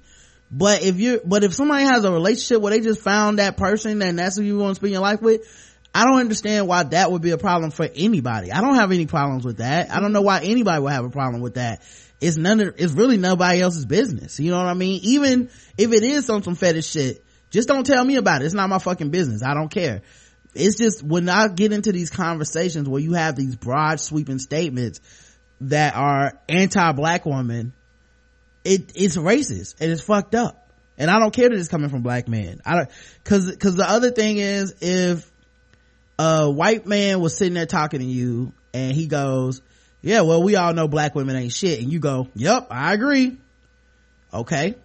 But do you think that same guy isn't thinking the same shit about your black ass? Come on now. Where, like, you agree with that too? That you ain't shit? Like, it's because like, it becomes personal then. Right. It's that kind of shit that I fight against, man. So, it's just odd to see how people flip out. But yeah, a lot of people, here's what's funny to me. A lot of people on these dating sites, how many of them you think gonna vote for Bernie Sanders, but they won't date your black ass? Interesting, huh?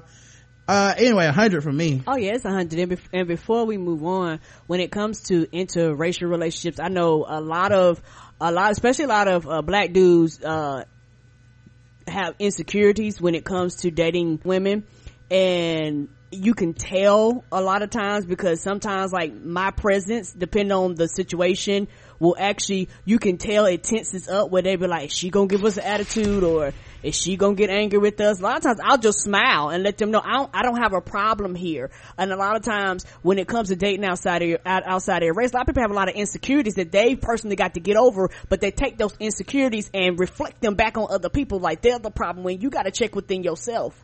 Yeah, like I said, I'm not here to judge people on I'm not here to judge people on whatever their dating situation is, but I do look at people's preferences, and I think the why of the preference matters, and I don't think you get to skip out on that. And if you volunteer it and it's some bullshit, I'm gonna let you know.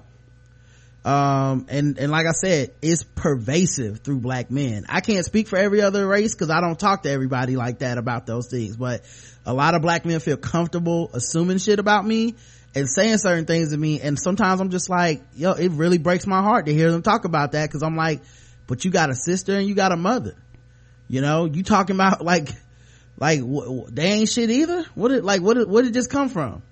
Right. Tay Diggs fears people will see his son as black. 100.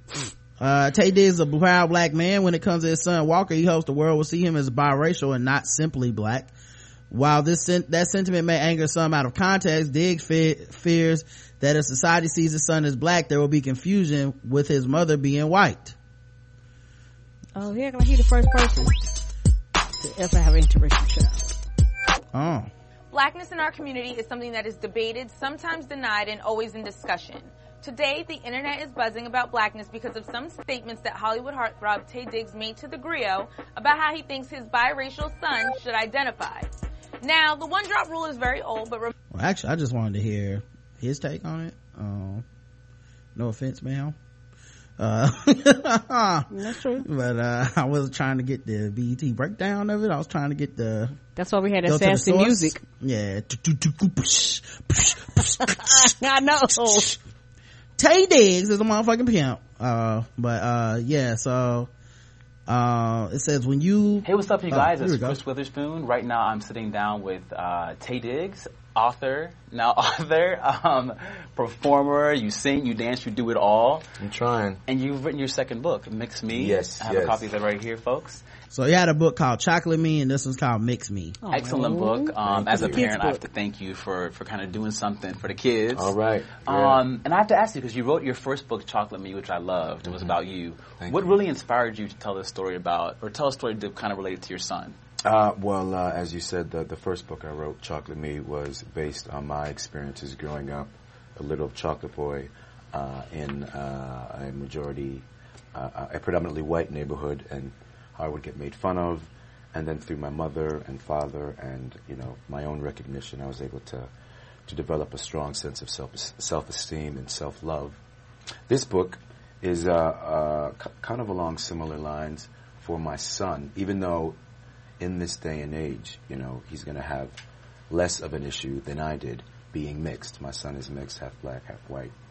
And just from growing up, listening to other, biracial or however you want to term these folks, these beautiful people, their experiences, their accounts of what it has been like coming from, a blended relationship. So it's another book of self-love and self-appreciation and knowing that you are special regardless of what people say about you, because people will always say stuff. And this character in this book is fictional, and he's so cute. And he asks his parents a couple questions here and there about being mixed and his friends. What is your biggest concern or toughest fear, if you will, with your son being mixed? A question he might have for you. And this is where I'm very thankful for my own experience, not knowing or believing who you are, and then allowing other people's impressions to influence you. Growing up, I was told a certain thing at home, and then you're told a different thing outside of the home. And if you're spending more time out of home, you might be a little bit more easily influenced. For example, that darker was worse. Outside my home, when I was growing up, everybody paid more attention to the light-skinned black people. If you had wavy hair, that was supposed to be, more attractive. That wasn't that way in the home, but, when you're a kid, you don't really want to mess with what's at home. You want to be cool and accepted, in social circles. So my fear is that, Walker is going to go through that, and he will, but I don't want it to be about this when it comes to who he is and the quality and texture of his hair and the color of his skin and how he speaks, or, with whom he socializes. I want him to have a strong, robust impression of that, and to know that I want to know that he knows who he is. Very well said. Well, thanks. I think the most famous biracial person at the forefront of America is President Obama. Yeah, and even that. I mean, I can go off on that. You're one of the first people that actually brings light to that. As African Americans, we were so quick to say, okay, he's black. And then there were the white people who were afraid to say that he was biracial because who knows? But everybody refers to him as the first black president. I'm not saying it's wrong. I'm just saying it's interesting, I wonder if that would be the case if he were a fireman or if he, were my plumber. So it would be great if it didn't matter and that people could call him, mixed or whatever. But we're still choosing to make that distinction. And then that's when, I think you get into some dangerous waters. Well, how important is it for you and your son who's mixed, for him to have to choose to say he's black or he's white? Very, very. I think when you do, you risk disrespecting that one half of who you are. And that's my fear, is that, I don't want my son to be in a situation where, he calls himself black, and then everybody thinks he has a black mom and a black dad, and then when they see he has a white mother, they're wondering, oh, well, what's going on? Are you ashamed of your white? Well, why are you telling? Do you know what I'm saying? Yeah. And this sounds like he got some hang-ups. Yeah, I was just gonna say, first of all, that's a societal thing that right. It's kind of weird that he chose black people to put that off on. As that's not something that originated with us. It is also not something that black people do out of any disregard for white people. It's very much a inclusive thing. Like, black people are so inclusive that they're just like, fuck it. They said, if you got one drop, you black, nigga, you black, you with us then, cool. Right. Like, you don't have to worry about being an outcast over here, being discriminated against for being half white, or like, you don't have to worry about that, so we're just gonna say you're black too. Like, I haven't experienced that as a negative, like, like, we're taking away from your heritage, you black, don't you dare bring up your white mama. Like, I haven't seen it that way. Right. I've also never seen anybody confused when a white woman is holding an interracial child. I've never seen this, what the fuck? Like, well, how did this happen? My brain can't compute that a white woman will have a baby that look black. None of this has ever happened before. Like, I didn't know these were, I feel like he's putting the cop out on black people here, which is interesting, as he would say. I'm sorry, were you gonna say something? Yeah, I think this sounds like he had some things that he's dealing with, or just because it's one of those things where I understand that people go, I want you to acknowledge your mama. He's not gonna disown his mama. Nobody's gonna tell that woman that child is not hers just because people look at that child and says that child is black. That what that child is made of does not change who he is. And even President Obama has said that he is black, right? And it is not like people are dumb. People know that the president is biracial, so him claiming black is him claiming black the problem? Or is it something where you want him to say I'm biracial just so everybody can just know that there is some white mixed in this child? I mean, I'm not trying to be fun. It's like, what is the particular hang up that makes you deal with this? Because regardless of if you're mixed or not, and whatever you called or claim yourself, a lot of the nuances that he's talking about is how the world is going to view you, regardless of what you say or how you treat it. It's one of those things where society will say, hey, that's a black child. Yeah, the police, you gonna tell the police this?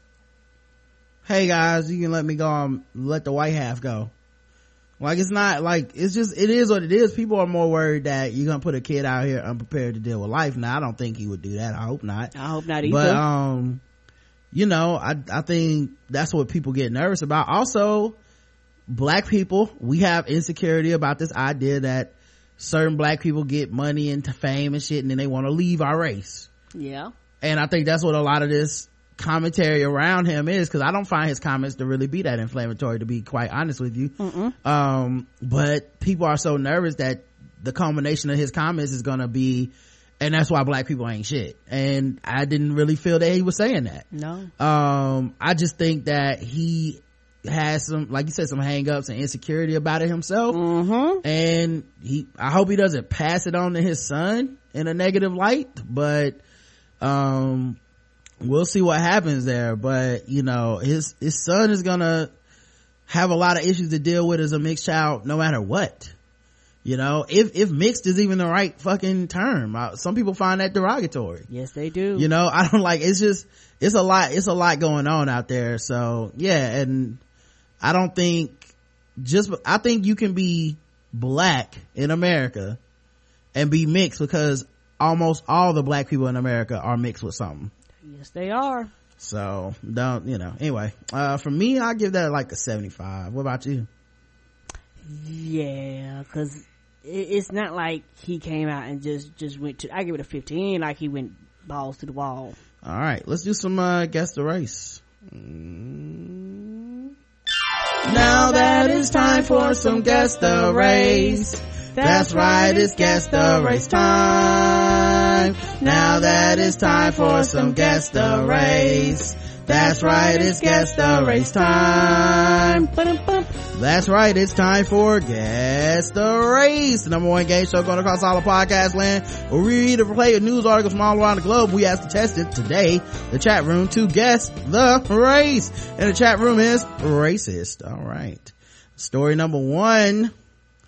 Tampa police, Florida, say a 78-year-old woman was killed by a man who got away with $30. You killed her for $30. Now we're guessing the race of the man, not the victim. Loretta Jackson was killed over $30.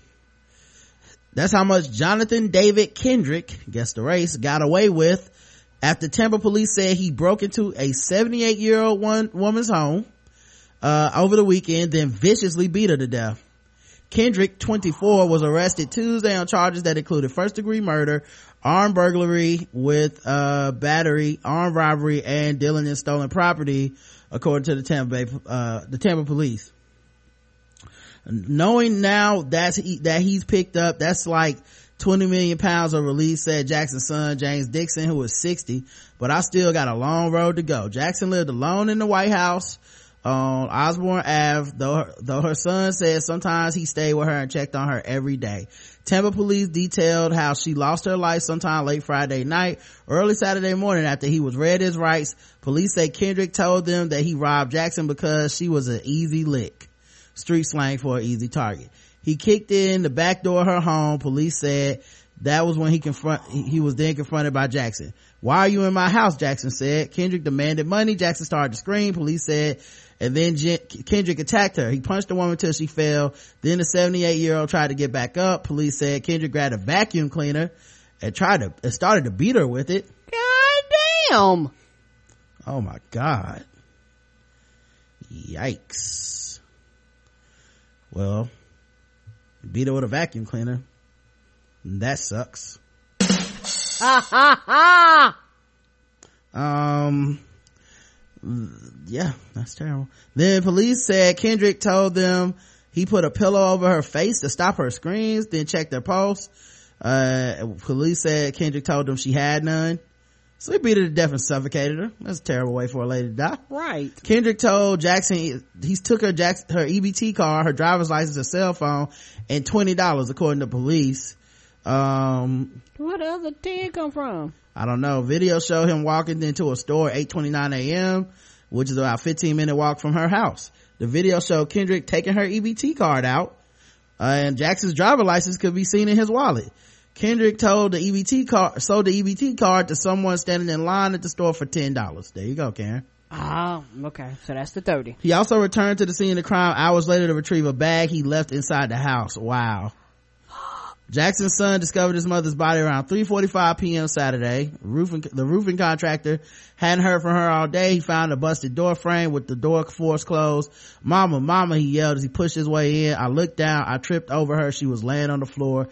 The house his mother lived in was 20 years was ransacked. He yelled to a roofing worker he had with him to call 911. Tampa police said that forensic evidence linked Kendrick to Jackson's murder. He was arrested around 10 a.m. Tuesday in an unrelated battery charge. Damn. This yo. Police said Kendrick broke free from the officers and tried to run. An officer shot Kendrick with a taser, causing him to fall and hit his head. He received 4 stitches at a local hospital. Kendrick, who also faced charges of giving false data to an officer, escaped from confinement and resisting an officer without violence, was being held without bail. Guess the race of, what's this dude's whole name? Jonathan David Kendrick. See what the chat room says. Didn't want him to be, but he is. He used lick and he sold food stamps black. The half of Tay Diggs baby that Tay can't stand. Aww. Black Rob. Bitch, I got my pots black. This is a porch monkey, no doubt. $30 enough to buy some Hennessy black. Crackhead black. Samuel L. Jackson and Jungle Fever crackhead. Mix, says Ayana. Kendrick's either crashing weddings or killing crackers black. Black dude that would have posted this on Facebook, but he got caught too fast. The correct answer is he is black.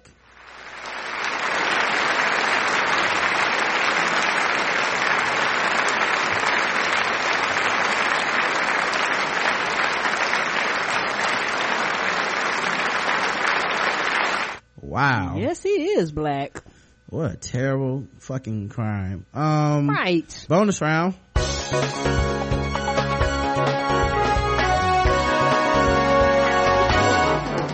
Double the points and the race. Double the points and the race. That's right. Double the points, double the race. The bonus round against the race. So far, everybody's 1 for 1. Let's see if they can finish strong. Seem like y'all getting nervous to me. Police argument over biscuits and gravy ended in a father shooting and killing his son. Not no biscuits and gravy. Say Fred Fleener III shot his son in the family's home on West Raymond Street yesterday morning. And tonight, the torn apart family is speaking out. And I love my brother so much. And I know my dad did too. Crystal Allen Fleener is devastated. Her 22-year-old brother is dead. Her father in jail. Police say Fred Fleener III shot and killed his son yesterday morning. This isn't my dad, and I guess I'm just saying that he snapped. I mean, somebody can only handle so much at a time. She says her father opened fire after her brother, Fred Fleener IV, began hitting her and her wheelchair-bound cousin. She says her brother had psychological problems and recently stopped taking his medication. And all I ever wanted to do was help my son. I loved him. I love him with every ounce of energy in my soul. We never understood why my brother turned the way he did and started doing the things that he was doing to us. He's tore us apart.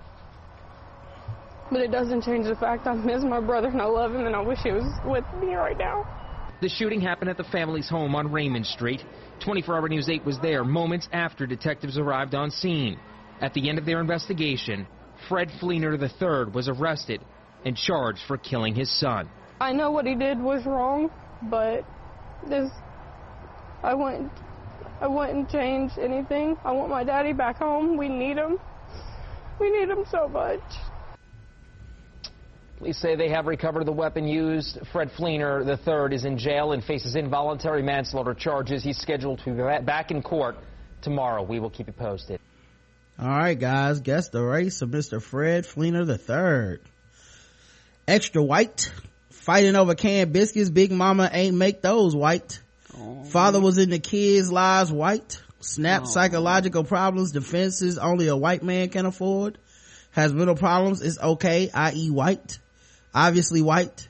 Must have been those Red Lobster cheddar biscuits black. Pretty sure it was white gravy. Daddy and son were white, but they had a black woman cooking biscuits in the kitchen. Whiter than the mashed potato size they didn't order. 3 generations of white biscuit men. The correct answer is white.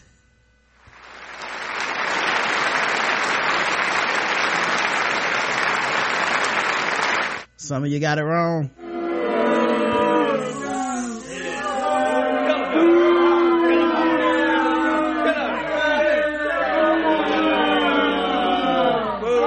It just reminds me of that Kid Pills skit, that biscuits and gravy. All right, man. Last thing.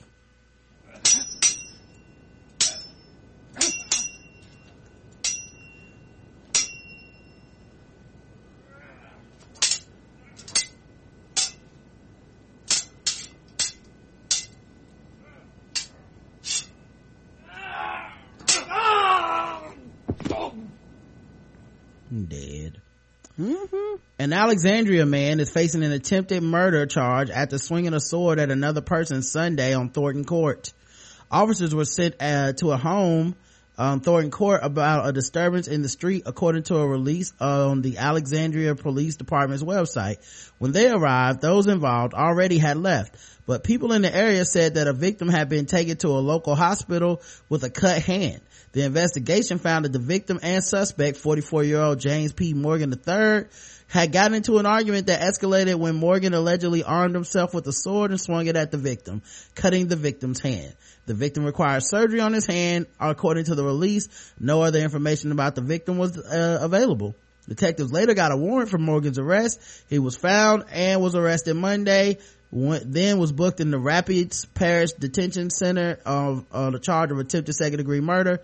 He remains in jail on $250,000 bond. Guess the race, white. All right, guys, we will talk to you guys later. Of course, all of this ratchetness for Guess the Race was brought to you by Bevel. That's right, Bevel. It's the first and only shaving system designed specifically for coarse curly hair and sensitive skin. Step up your shave game and say goodbye to razor bumps. Check out Get Bevel. Okay, get that clear, smooth skin. All right, a lot of people out here walking around thinking it's about time to be Christmas. Your daddy, your granddaddy, your uncles, faces looking all bumpy and ugly. You don't love them, and you wonder why your little babies don't want to hug them when you go see them for Thanksgiving. Get them Bevel so they can get their face smooth as eggs, baby, and then the babies will want to hug them, and the women will be all up on them, and they won't be irritated. They won't be telling you to shut up so they can watch the game. Make sure you help those brothers out. Tell them to go to getbevel.com today and use code TBGWT to get 20% off of their first month. That's GETBEVEL.com. Code TBGWT. now like I said, we'll be back on Saturday for feedback. Yes. Balls Deep will be Friday at a special time. 5:30 is when we'll start the pregame, and then like I think 6:30 we're gonna have Chris Lambert on with us to talk sports. So we'll see you guys on Friday, premium folks, premium people. Everybody else, talk to y'all Saturday. Until then, I love you. Excuse me, I love you too. Mwah. Hold on. It's too much burping going on in here. Yes, it is. Until then, I love you. I love you too. Mwah. There we go.